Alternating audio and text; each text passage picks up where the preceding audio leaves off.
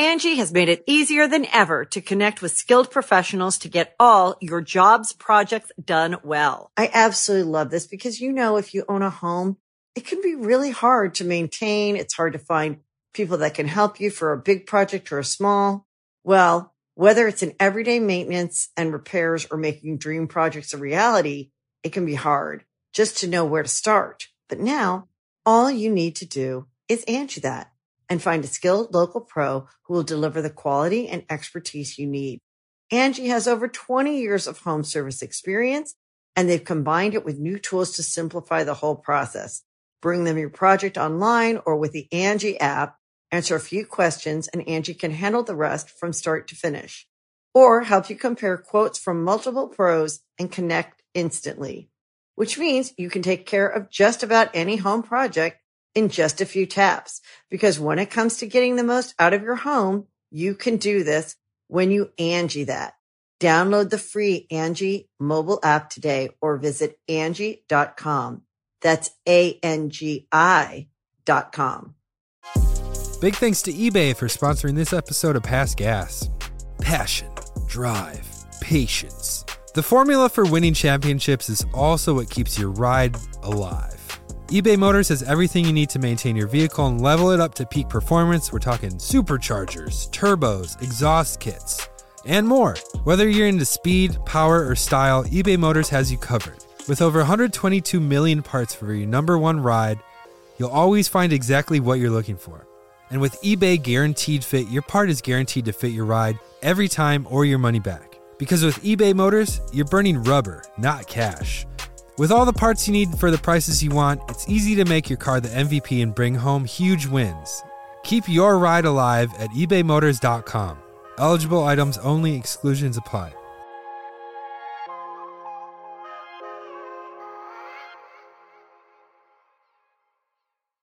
Warning, this episode of Past Gas is not safe for work or kids. I don't recommend that you listen to this episode with your kids.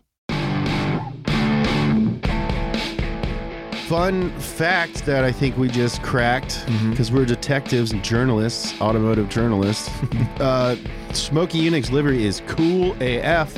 And also, we believe the inspiration for Ricky Bobby's dad's muscle car. I'll pull up Ricky Bobby's dad's. Go ahead and Google it, unless you're driving. Bobby's dad. But it's like really cool gold on top. Oh, yeah. And it's a Chevelle, too. This is definitely Ricky Bobby's dad's car. Yeah. Is it the same number? It's the same number but different year. That's cool. You learn something new every day, and you guys are about to learn a bunch of new stuff today because guess what? It's the Past Gas Podcast. Past Gas Podcast. It's about cars. It's not about Fords. Hey guys, welcome to the Past Gas Podcast. If you like Past Gas, please help us grow by giving us a good rating and a nice review on the podcast platform of your choice. It'll really help us out, and I really appreciate that. So thank you. All right, now for the show. This is part 2 of the story of Smokey Yunick, the greatest cheater in NASCAR. Last week we learned that not only was he a great cheater in NASCAR, but he lived a pretty insane life. Yeah, very interesting guy. Fought in World War II. Shaved his pubes in the 40s, grew out a big old beard. 80 of the first 100 pages of his autobiography are just about doing it. Yep. He, very just interesting guy. And as we'll learn, today, I'm going to blow your mind, James. Yeah? Yeah. When we last left off with the tale of Smokey Yunick, he had just opened his shop, Smokey's Garage, the best damn garage in town in Daytona, Florida. And things were going pretty smoothly, for a while at least. As the business grew, James, Smokey began to take in some new members, including an alligator that he had found in his home underneath the front service counter that he affectionately named Albert. They would feed Albert scraps, and the gator would nibble at the heels of people he didn't like. I don't know. Soon. Gators don't nibble. No, I know. Gators snap. Yeah. Well, maybe his name's Albert. He's probably cute. He's probably got, like, really doughy eyes. And I really want an alligator, actually. Like, I saw a video on Instagram of a bunch of baby crocodiles. And if they stayed that size, it'd be pretty I would awesome. love one. Yeah, it'd be sick. But the problem with baby alligators is that they become grown-up alligators. Yeah, you got flesh. I heard. I think it might be a urban myth, but I heard like in New York in the 30s or 40s or something, people would go to vacation in Florida and they'd buy their kids like these little alligators, and then they would grow, and then people would flush them down the toilet, and then there's a bunch of alligators in the sewers of New York. I do think that's an urban myth, but I think it is also plausible with no evidence to back it up. But it sounds like we gotta get down there and find them gators. Yeah. So one day, a lawyer came by and threatened to sue over the mistreatment of Albert. So Smokey grabbed Albert by the tail, dragged him out through the front door back into the swamp, and avoided the lawsuit. There wouldn't be a lawsuit for Smokey Yunick. I'm sorry, Albert. Lawman says you gots to go. You can nip at the heels of my guest, but you can't mess with my pocketbook. Back into the swamp where you came from. At this time, though, Smokey's wife forbade Smokey from doing any racing whatsoever, which kind of defeated the point of him going to Daytona, because that's where all the racing was going on. He wanted to race. Yeah, but he did the second best thing. He built the race cars instead. Smokey could be seen in the pits wearing his signature all white overalls. That's ballsy. Yeah. That's bold. Accessorized with a corncob pipe. So he dressed like Popeye. And a cowboy hat. He dressed exactly like Popeye. Cowboy Popeye. Cowboy Popeye. Yeah, that is kind of a baller move, having all white. Oh, hell yeah. And, I mean, he was a guy that would get his hands dirty, so he probably went through a lot of those suits. Mm-hmm. In 1951, Smokey was contacted to help a failing company with their race efforts. This company was Hudson Motor Cars. Hudson had just released the Hudson Hornet, and it was actually a pretty great car. It was by far the fastest, cheapest, and most efficient car on the road at the time, but the only issue was it sucked at the racetrack, so nobody bought them because they just saw them getting their ass whooped at the oval, and they're like, nope, not a good car. I'm not going to buy a loser car. Nope, you're not going to do that. If I get a car, I'm going to get a winner. Yeah. Hudson hoped investing in racing would boost the sales, so they turned to Smokey Yunick for help. The Hudson Hornet, I think, is the old car from Cars. Yeah, the drifter guy. Smokey determined that the Hornet's biggest issue was the intake. While the engine was technically the best engine in stock car racing at the time, the single-barrel carb on top was trash. And it choked all the power, baby. NASCAR rules didn't allow any modification to the cars outside of what could be purchased directly off the dealer lot, so Smokey hatched a plan. As we'll find out, Smokey tended to do. Yeah. He convinced Hudson to release a performance package of the Hudson Hornet, the Twin H package, father of Triple H, the wrestler. It boasted a dual carb setup, a dual exhaust kit, and bored the inline 6 engine out to 308 cubic inches. This performance package flew off the lots. That's a big 6. Yeah, I'm just on Google looking that up. That's a 5-liter inline 6. Yeah. Well, back in the day, I feel like there were a lot of cars where if you do the math in your head, you're like, that piston must have been the size of a coffee can. Yeah. It was like, that's a big inline 6. It's like 8-liter 4-cylinders and stuff in the 30s. Totally. And just for reference, like today, like the Mustang has a 5-liter V8, the Coyote, and that thing's pushing like 450 horsepower, something like that. This performance package flew off the lots. And the engine remained the engine of choice in NASCAR up until the creation of the Chevy small block V8. The Twin H package was the first factory cheater kit, quotes, ever used in NASCAR. And it certainly would not be the last. There's been a million since. But this was just the beginning of Smokey's legacy of cheating, because technically it's not even cheating. It's just being creative. Yeah.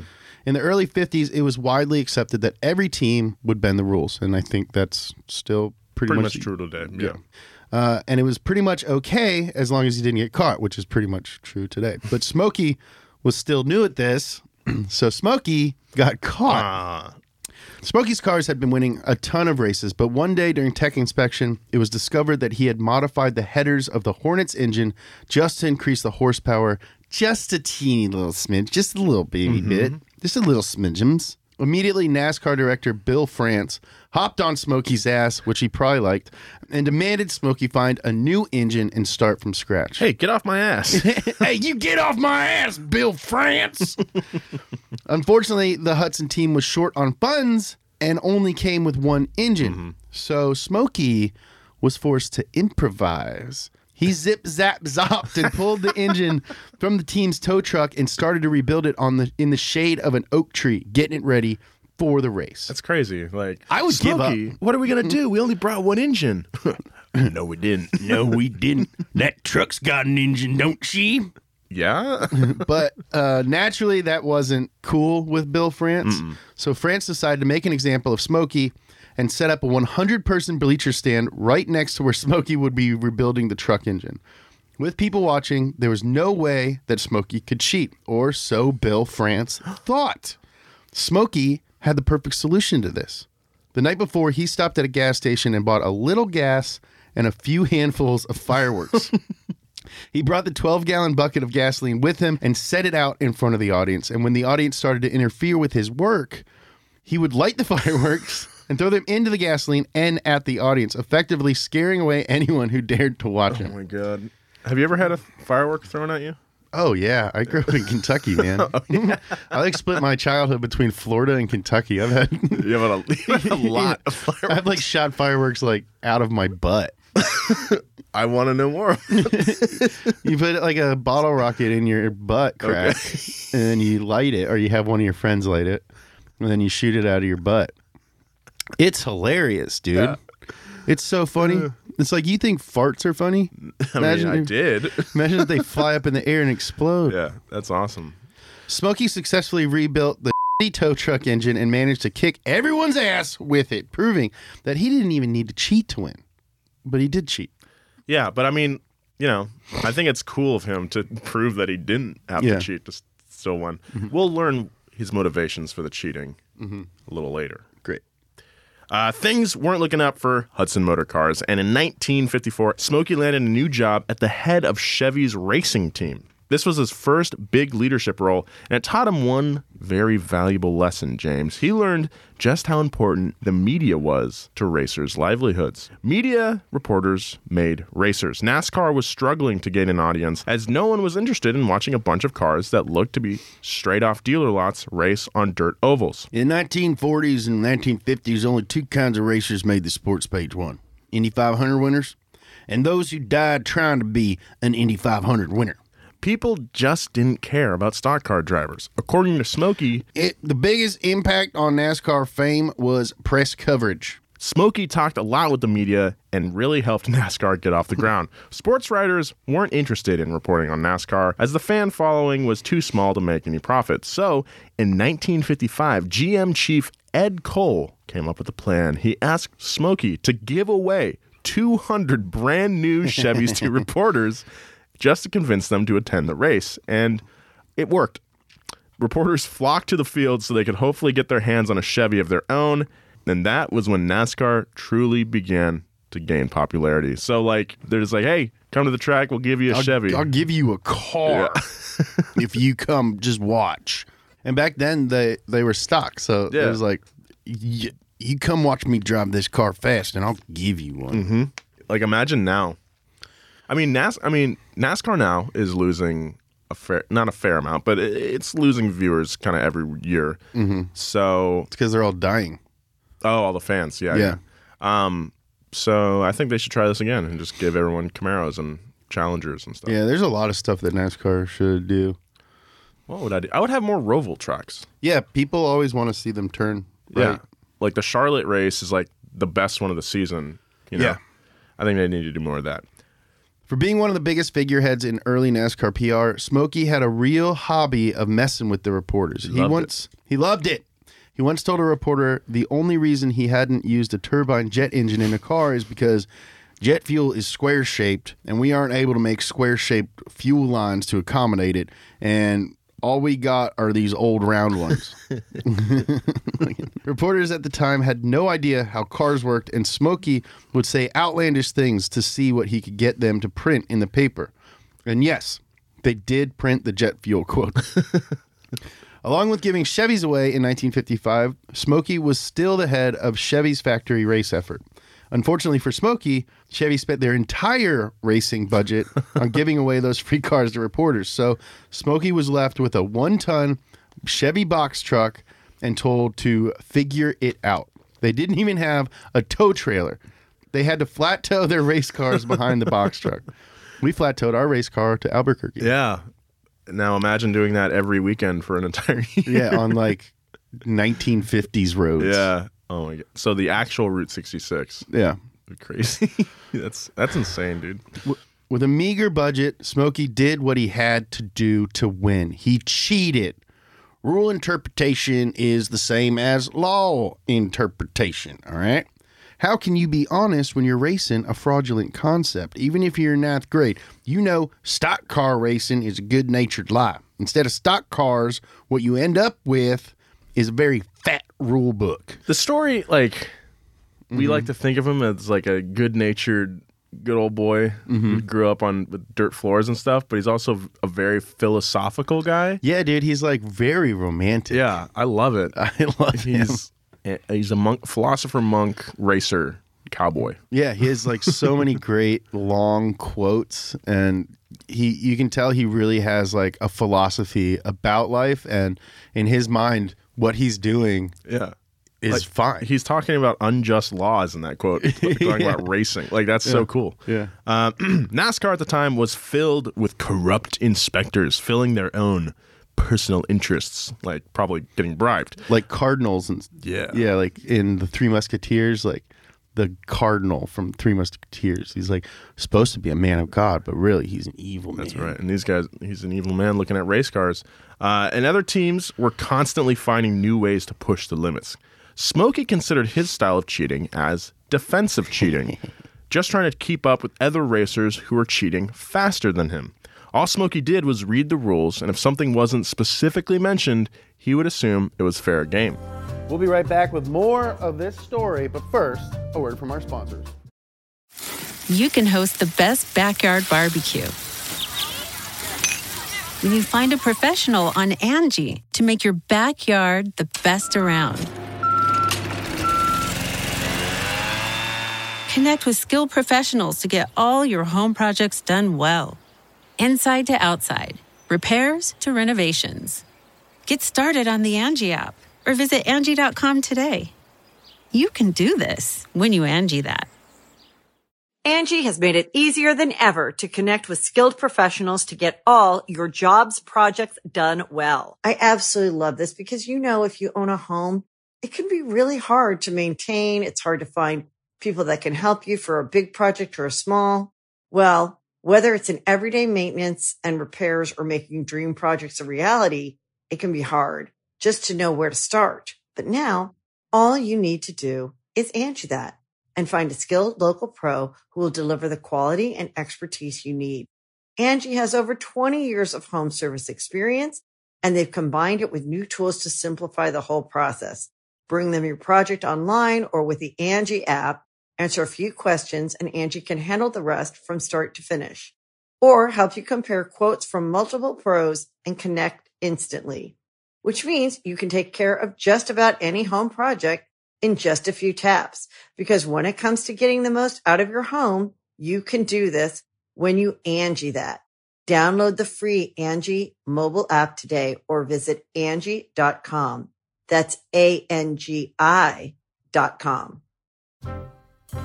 Because the rules were expected to be bent just a little, there were really only a few things Smokey truly considered to be cheating. He thought big engines, big gas tanks, expensive foreign materials, and blatant, expensive aerodynamic rule violations were actually cheating.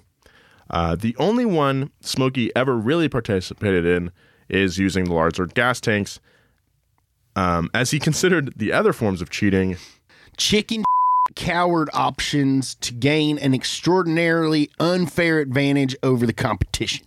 He hated teams that cheated unfairly. If you're going to cheat, you got to cheat fair. For him, cheating wasn't about winning. It was all about the thrill of the invention. Basically, he loved being clever. When it came to fiddling with fuel capacity, Smokey was the master, as he had to be, as other teams would find new ways to sneak in extra gas or even pay off tech inspectors to sneak their cars through. All them other teams was cheating 10 times worse, so we did it in self-defense. We gave you a little taste of his gas tank trickery in our last episode, but we'll go over it again. Regulation gas tanks at the time were 22 gallons. Smokey found that if he installed a 26-gallon tank and inflated a basketball inside of it, it would only allow 22 gallons of fuel. Once he was past the tech inspection station, he would deflate the ball and fill it back up to its full capacity. He would also run 11 feet of 2-inch fuel lines. Yeah, because there was a rule about the gas tank being 22 gallons. And Smokey found in the book, he was like, well, they don't say nothing about fuel lines. So which is like, that's why he's so brilliant, because he's technically not cheating. Yeah. He's not breaking any rule. There's no rule that says you can't run 11 feet of 2-inch fuel lines instead of, you know, not 11 feet of 1/4-inch line. Yeah, that's a fair cheat. Yeah. You know, that's not an unfair one. He's like Robin Hood, you know, like basically. Technically, am I breaking the law? Who knows? Maybe. But it's an unjust law. Yeah, it's an unjust law. So, like, yeah, I am stealing gold from the sheriff of Nottingham, but I'm giving it to all the kids. Yeah. I'm sucking those jewels off that lion guy's fingers. Remember that part? Yeah. That whole movie was weird. I had an ex-girlfriend once that the fox, Robin Hood, was her first crush. It's a good-looking fox. Yeah, man, he's foxy. Yeah. But this 2-inch fuel line trick allowed him another 6 gallons of fuel in the car. That's crazy, yeah. During one inspection, the inspectors had removed the tank, and he was tagged with 9 penalties that needed correction before he could race. Smokey was so fed up with the inspection station at that point that he hopped in the car and shouted, "Better make that 10," before he drove off using an illegal amount of fuel in his fuel line. That's so awesome. Despite his limited budget, Smokey was doing the best he could for Chevy. He pushed the Chevy engines to their breaking point and kept winning race after race for them. Good job, Smokey. But by 1957, he noticed a trend. Every time he would try to get in touch with the GM executives, he would be blown off or ignored. So after a while, he got sick of it and quit, signing an exclusive 3-year contract with Ford, which was a much better offer. Smokey got a raise from $12,000 a year to $40,000 a year and was given an expense account and real resources. Hell yeah, that dude. credit card, baby. It's coming up, baby. Give me that pin. Little did Smokey know that in 1957, all major U.S. auto manufacturers signed a gentleman's agreement to stop all racing efforts, leaving Smokey unemployed. But Smokey wasn't even that upset. No. Because he had his eyes set on something bigger. To him, NASCAR management had become a dictatorship with new rules popping up everywhere, many specifically targeted at Smokey. He figured that stock car racing had basically turned into a giant marketing scam, and he was searching for something real. None of that fake. That real. That real. That you know? real, yeah. I've been there. Dude, the other, on Sunday, me and my girlfriend went to the Dog Beach in Long Beach, and I was like, all right, I'll be back in a second. I just walked into the ocean and just stood there as the waves were just like, and I just looked out at the sea for like 5 minutes. Didn't even realize it, but I was just like, You're having a real moment. yeah, it was great. Hearing the dogs barking behind me and the waves. So I get where Smokey's coming from. Yeah, man. I think Smokey and us are kind of cut from the same cloth. Yeah. You know, we're like bad boys with a real strict moral code. That's right. Yeah, we take down the establishment. And I steal. And I steal and cheat. For some reason, it was really important to me to be identified as a real racer. And the only way to do that was to win at Indy. Unless you were an Indy 500 winner, racers in the U.S. at the time were akin to lepers. Wow. That last part, although it sounds dramatic, apparently was true. Race car drivers at the time were considered drunks who caused nothing but trouble. Well, today, a driver might find themselves in a fancy hotel or $1 million RV after a big race. But in the 50s and 60s, a lot of racers would find themselves in a cell, spending the night in the drunk tank instead. Yikes.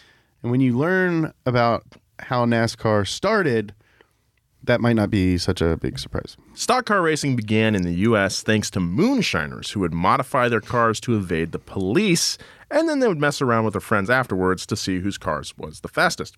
Since the beginning, alcohol played a huge role in everything racing related. Racers lived incredibly dangerous lives filled with sex, drugs, alcohol, and lots of partying. Hell yeah. NASCAR had a huge liquor problem, and even Smokey had become an Olympic-class alcoholic by 1959. These people lived intense lives. Smokey even said, "These people would either die young in an accident while racing, or their livers would give up before they reached 50. Jeez. So through like drag racing, I've met a lot of like older dudes who were racing around the same time, and like that part, just have it confirmed by Smokey Yunick is pretty interesting because, like, you know, you talk to these guys and they're talking about how racing was every weekend. They lived in their trucks and just scrapped together any money they can to work on their cars, like, and they had like wild stories. Yeah, they just like. Always drinking. It's so much different than it is today. Yeah, today they're like athletes. Yeah. Like they're totally world-class especially athletes. IndyCar guys. Like, those guys are like running marathons in between races and just you had like all kinds of electrodes hooked up to them and run on a treadmill, and then a bunch of scientists in white coats are writing down graphs and charts. So to Smokey's point about like NASCAR turning into like a marketing thing, I think he's 100% right. Yeah. You know. So, like Nolan was saying, the general consensus was that stock drivers were a fairly low class of people. And Smokey wanted to rise above that. So he believed that the only way for him to do that was to compete in Indy. In 1958, Smokey found an old Curtis Indy car for sale in Daytona Beach. He was broke at the time, but managed to scrape together just enough money for the car through sponsorships and plenty of begging. Sounds about right. One such sponsorship was the city of Daytona Beach themselves, where he agreed to name the car the City of Daytona Special.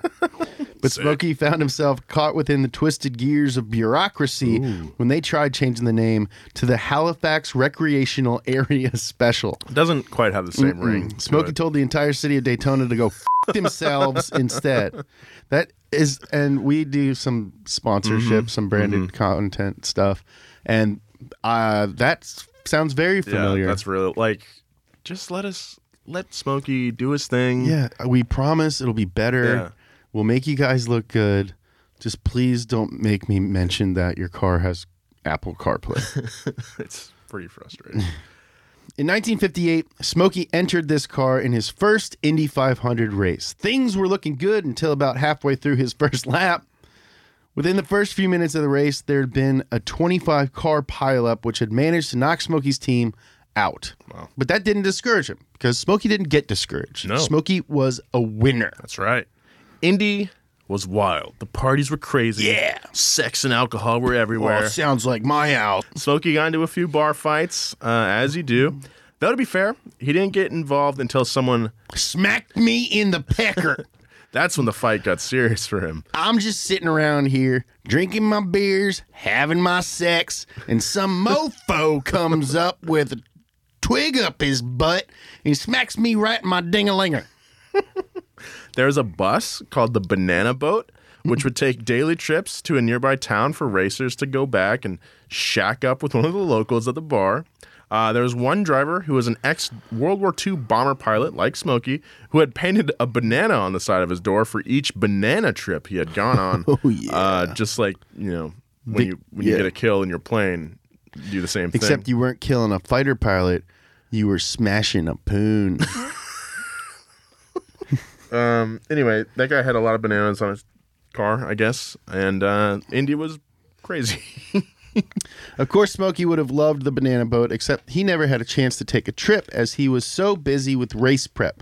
Though when he describes the women he saw there, he said, "I'd walk over 2 miles of broken whiskey bottles barefoot just to be able to sniff it. I just want to sniff bun. All right, by 1960, Smokey was finally on a winning Indy team, and it made him reflect on his life. He realized that within his 2 marriages and having 2 separate families between them, he was a real flop of a father. Let's just say I'm not going to win Dad of the Year. he had spent all of his time chasing women and drinking booze that he had neglected his children. In 1960, he decided to go cold turkey and never had another drink for the rest of his life. Good for him. Yeah. Indy gave Smokey the kind of freedom to be a real inventor. In 1962, Smokey tried the first wing-over driver race car at Indy. It didn't work. So, Yeah, like a Can-Am car. yeah. But he was one of the first people to introduce aerodynamics into Indy, so that he's got that going for him. In 1964... Which is it's a huge part of Indy now. It's like the biggest part. Yeah. All the engines are the same. I guess all the aeros are the same, too. Well, depending on... There's 2 engines, and depending on what engine you have... No, wait. I think... Is it all the same now? No, there's Chevy and Honda. Yeah. But they might have all the same aero now. It used to be, at least, depending on the engine you had, you'd have a different aero Racing setup. is so lame now.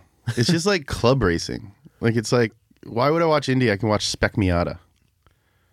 Well, that's a fair point. I think Indy, I think what like racing teams or like the bigwigs in racing series don't really understand is like one of the things that fans like is the car. Mm-hmm. It's not just about the driver, it's about the car, and you want to see what crazy car the team has come up with for this season. Yeah. Like FD is really fun to watch because you got like Nissans and you got V8s, you got totally, yeah. turbo 6 cylinders, So you got much diversity. supercharged, whatever. There's even 4 cylinders in FD. And like people fall in love with the car and the car becomes like a character. If you look at like historic race cars. Totally.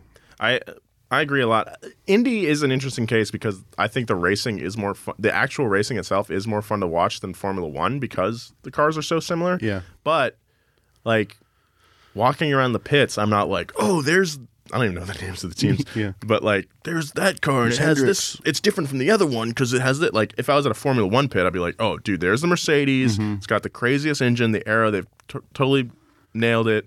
Over on this end, here's the Red Bull, though. It's got it can corner better than the Mercedes, blah, blah, blah. Like, but then, to that argument, though, it's like the spending would just get out of control, But Let them. Let them? Yeah, it's a freaking... Who cares? Yeah. Let them spend all the money. All right, then we'll have Mercedes winning for the next 10 years. But. Sure. Someone needs to get more money. All right. That's how the world works, Nolan. You need money. I know. All right? You need money, honey. You can't just you can't get around on those good looks forever, baby boy. Don't I know it? You got that golden personality, those big muscles, and that beautiful face. But you need some freaking money, baby. That would be awesome. In 1964, he dreamed up the capsule car. The driver of the capsule car would be sitting in a sidecar attached to the side of the main fuselage. Yeah. This thing is so sick. Which housed the engine. The design was based off a German BV-141 fighter he had encountered on a mission during World War II. The design was insane. I definitely suggest you guys look it up. Google a picture of this thing. The capsule it doesn't car. even look like a car. It's really sick. It was crazy, and they had a really hard time building it, especially since it was initially designed to have a jet engine in the middle. But we was gonna put a jet motor engine in it, but turns out them's real expensive. Yeah. That would have been insane to see. In 1964. Can you imagine being at a race and like you look out on the starting line and you're like, what the fuck? And you hear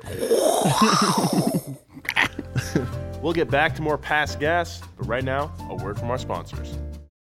The Angie's List you know and trust is now Angie, and we're so much more than just a list. We still connect you with top local pros and show you ratings and reviews, but now we also let you compare upfront prices on hundreds of projects and book a service instantly. We can even handle the rest of your project from start to finish. So remember, Angie's List is now Angie, and we're here to get your job done right. Get started at Angie.com. That's ANGI, or download the app today. Big thanks to eBay for sponsoring this episode of Past Gas.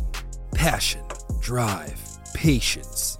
The formula for winning championships is also what keeps your ride alive. eBay Motors has everything you need to maintain your vehicle and level it up to peak performance. We're talking superchargers, turbos, exhaust kits, and more. Whether you're into speed, power, or style, eBay Motors has you covered. With over 122 million parts for your number one ride, you'll always find exactly what you're looking for. And with eBay Guaranteed Fit, your part is guaranteed to fit your ride every time or your money back. Because with eBay Motors, you're burning rubber, not cash. With all the parts you need for the prices you want, it's easy to make your car the MVP and bring home huge wins. Keep your ride alive at ebaymotors.com. Eligible items only, exclusions apply.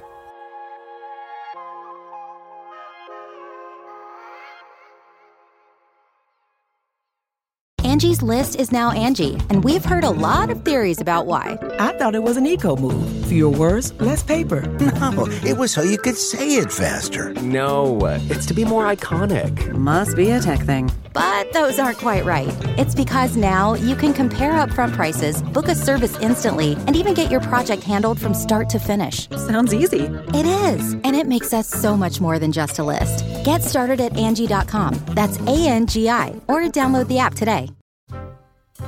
In 1964, Smokey was called back to NASCAR. This time, the chief executive of GM requested Smokey's home mechanic expertise in the upcoming Chevelle prototypes. He brought it to a race just to see how it would perform, but it almost didn't happen. The car, the Chevelle, was the first stock car to be fitted with a rubber fuel cell, which was far safer than any of the steel death traps that had been previously used. Normally, they'd strap like a steel tank 3 inches behind the bumper and fill it with the fuel, and that had a tendency to explode if there were any sort of accidents. NASCAR officials didn't want him to race with his illegally safe fuel tank. What? But he wasn't going to step foot near a track without it, so he got a pass just this one time. And the rubber fuel tank was legalized for track use soon after, and now everybody uses those in their race cars. Yeah. Yeah, we don't want him to, like, not die more than anyone. You know, like, okay, I think, like, everyone should be, like, probably going to die if they wreck. Yeah. Everyone should be close to death. Yeah. The Chevelle did not perform very well. He gave the engineers at GM some advice. Move the engine down and shift it back 3 inches. But they weren't interested in listening to some freaking hick boy who didn't even have a high school diploma. So he said, fine, I'll do it. And he took it back to his shop and began to work. At the shop, Smokey had what is called a rotisserie setup where he would suspend the entire car in the air and could rotate it to access any part of the car. It's so it rolls around. They're super cool. Eddie built one. Rumors started flying that Smokey was working on a bit of a special car. And he was. He had taken the 1967 Chevelle provided by Chevy and modified it just a teeny bit for track use. The official NASCAR rules at the time stipulated that the frame of the car could be substituted for another manufacturer, and that manufacturer just so happened to be Smokey. He lowered the roof and brought the engine back 3 inches, using the engine itself as a frame cross-member to stiffen the chassis. Very smart. He also offset the engine to the left to gain an advantage on the left turns and modified all of the aerodynamics. So sick. The body had been shifted back a couple of inches, and it's also speculated that he had modified the frame rails to accommodate another 5 gallons of fuel in hidden auxiliary tanks. That's so sick.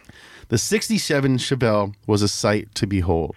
It was so much faster than the competition during testing that the inspection station immediately started digging into exactly what rules Smokey had broken to make that possible. When he pulled up to the race at tech inspection, the fuel tank was empty. The car was ruled illegal and was banned from the event. With the fuel tank still empty, he started it up and drove it all the way back to his shop. Classic Smokey. Rumors began floating around that the car was actually a 7/8 scale of the normal Chevelle, but Smokey would never confirm nor deny this accusation. According to Unic, the 7/8 Chevelle was the most famous race car that never ran in a race. Do you believe that it was? Yeah. I want to believe. I want to believe. Yeah. The truth is out there. Yeah. I also heard that he pulled up with it and he did really well at qualifying or practice or whatever. And they were looking at it and whatever. And they were like, this doesn't look right. And he was like, check it. And so they were like, you know what? We're going to go get another Chevelle from the parking lot and test them against each other. And Smokey had built 2 of them. What? And they went and got that one and parked it next to him. And they were like, oh, I guess it's the same. I don't know if that's true or not. I hope it is. Yeah, I hope it's true. That's just part of the legend of Smokey Unic. In 1968, Smokey also built a Camaro for Trans Am racing. The body of this Camaro was dipped in acid to reduce weight, and he went on to set several speed records with this car at the Bonneville Salt Flats. That's amazing. That's so sick. Smokey never considered cheating at Indy. It was kind of like hallowed ground for him.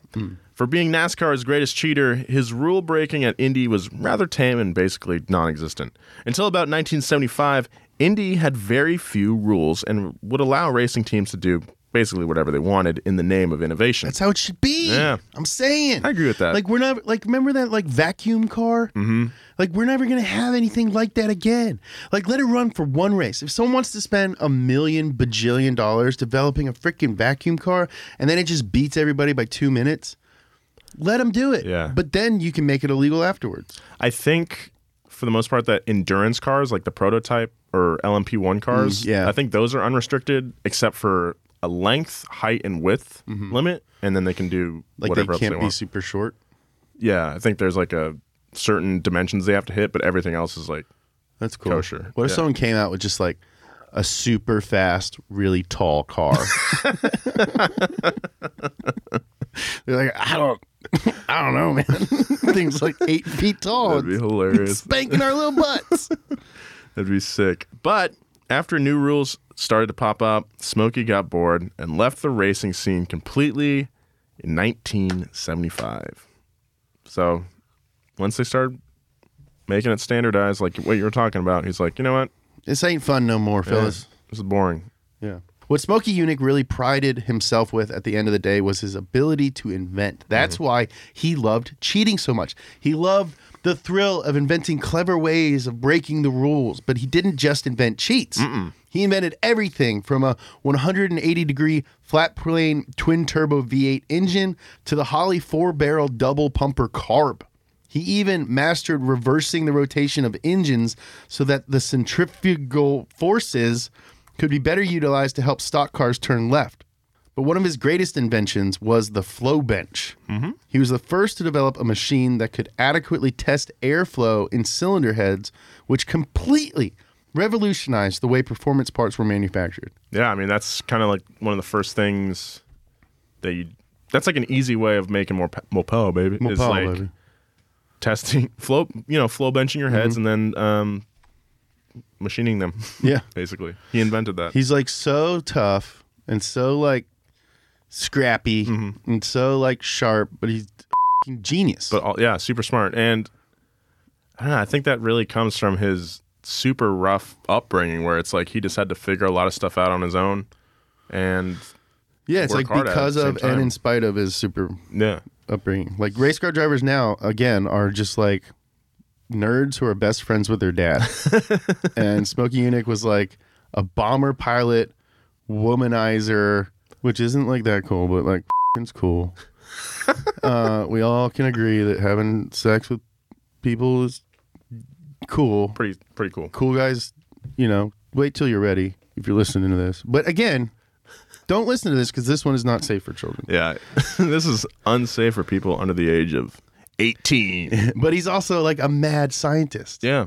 Wish I was Smokey Yunick. Like before we started the series, like I heard his name and heard kind of the legend stuff, but that's all you kind of hear is like the cheating stories. But when you really like hear the background and the origins, that's where it really turns into admiration for me. Right. So he came from a rough background. How did he pay for all this? Well, back in the 50s, Smokey was invited down to Ecuador to join Mickey Thompson's gold mining operation. We got to do an episode on Mickey Thompson, too. Yeah, he's cool, too. Great. Yeah, great story. As it turned out, gold wasn't really popping. So in 1961, Smokey turned to something he was oddly good at: oil prospecting and drilling. In no time, Smokey had turned a $100,000 investment into tens of millions of dollars, finding multiple oil veins and working as a machinery consultant for other adjacent oil and gold mines. So cool. That's so cool. He's a multi-millionaire. Just like bottle rocket. Yeah. With no pubes. He worked part-time in Ecuador for 33 years with his wife, Margie. How do you work part-time? In Ecuador? Yeah, it's noon. I'm going to go back to America. I just think he didn't live there full time. Yeah. He'd go for 6 months to a year. It's 33 years. Part time of 33 years can still be a long time. 28 years. Yeah. He lived there with his wife Margie, the same person who transcribed his book. Yeah, remember that? Yeah. He's still talking to his wife about the banana boat. Man, I wish I went on a banana boat. He never got bored of Ecuador. Every day I learned something new, whether it was about culture or just the easiest way to get something done. Oh, man. In one amazing quote, he said, I learned from the Indians. Anything you don't understand, eat it. Piss on it. It or kill it. But never leave any major life decisions unsettled. That's Eddie's philosophy. Anything you don't understand, eat it, piss on it, it, or kill it. Eddie's nodding his head yeah, I like this guy. Yeah, dude.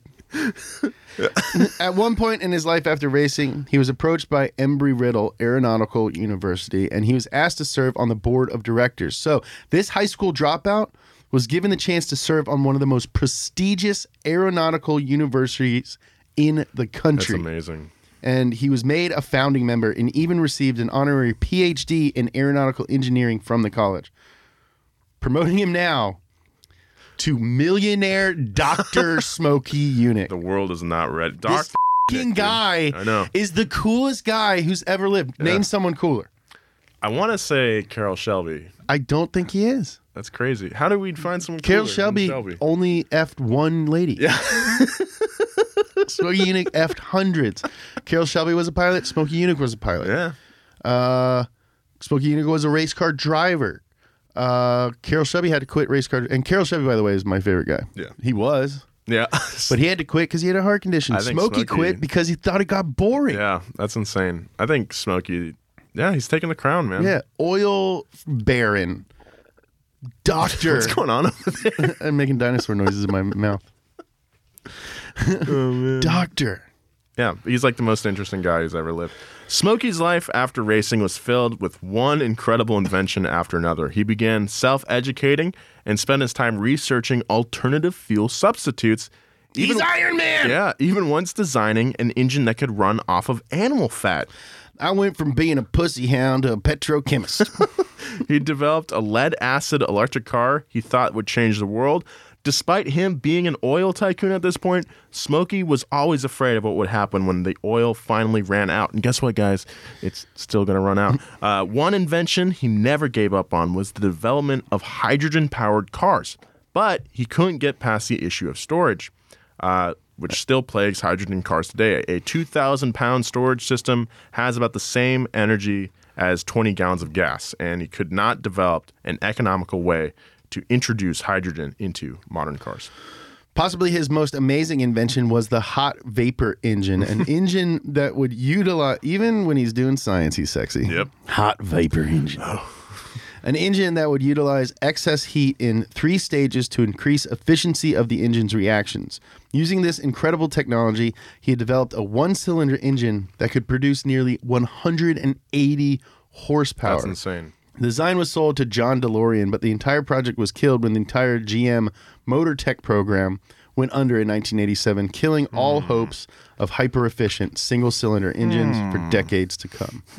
Why would they want to suppress technology that could revolutionize I don't know. transport like that? I don't know, Nolan.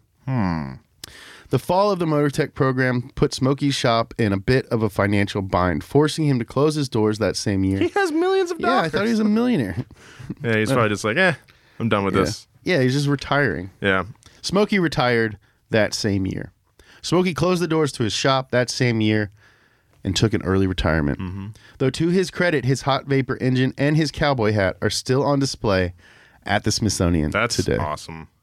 Outside of researching alternative fuel sources, Smokey was also a prolific writer. He wrote monthly in Popular Science and became the Dear Abby of cars with his article, Say, Smokey. He wrote for the magazine for over 28 years. He also wrote for Circle Track magazine for another 11. So not only... Hold on. Yeah, he was a great... Wait a minute. Wait, he's a great writer, but he's like, I don't feel like writing my autobiography. Maybe he just thought it was a fun thing we could do together. Yeah. That's hilarious. Baby, grab your typewriter. I was, hey, you know what? I'm spending all this time inventing things and, writing these articles for these magazines. I thought maybe you and I could do something fun together. Maybe work on a little project, you and me. Yeah, what you think about that? Sounds great. All right, how about you grab your typewriter? Let's write a book about all the ladies I fucked. Oh, I don't want to do this anymore. Let's write just a long 600-page book about all the cool stuff I did and all the ladies I That's exactly how Wow. In 1995, Smokey completely lost hearing in both of his ears, and after 10 surgeries at 10 surgeries. Yeah, 10. 5 on each ear. After 10 surgeries at Mayo Clinic's Jacksonville campus, his hearing was partially restored. When it came to hearing damage, he said, "Racers take this seriously. You must be protective of your hearing. Racers are very susceptible to this. So are the fans. Muffle your race cars to about 90 to 95 decibels. Hearing damage is like smoking. The damage is cumulative, but it will absolutely appear in time and damage your life in a negative way." You know what? I'm going to hop on with Smokey Yunick here and also recommend that we all wear earplugs at racing events. I think you should. Yeah. Especially if you got kids. Get them those cute little... Oh, dude, there's nothing cooler than like a baby with earmuffs on. I know, like at a monster truck event. Yeah, I love that. Love it. On January 13th, 2001, Smokey Yunick was diagnosed with acute myeloid leukemia and was given a projected life expectancy of 3 months. He ended his book with these few passages. "If you don't get anything out of this book, make your number one priority your health. For you, it ain't gonna happen to me dreamers. You'll feel very helpless when you find the big C has just poked its fangs into your ass." He finished his book on February 20th, 2001, and died on May 3rd, 2001, 2 months later than expected, leaving behind a lasting legacy of rule-bending insanity. If you want to be like Smokey Yunick, there is a Smokey Yunick engineering course at the University of Central Florida. I want to be like Smokey Yunick. Yeah. I quit.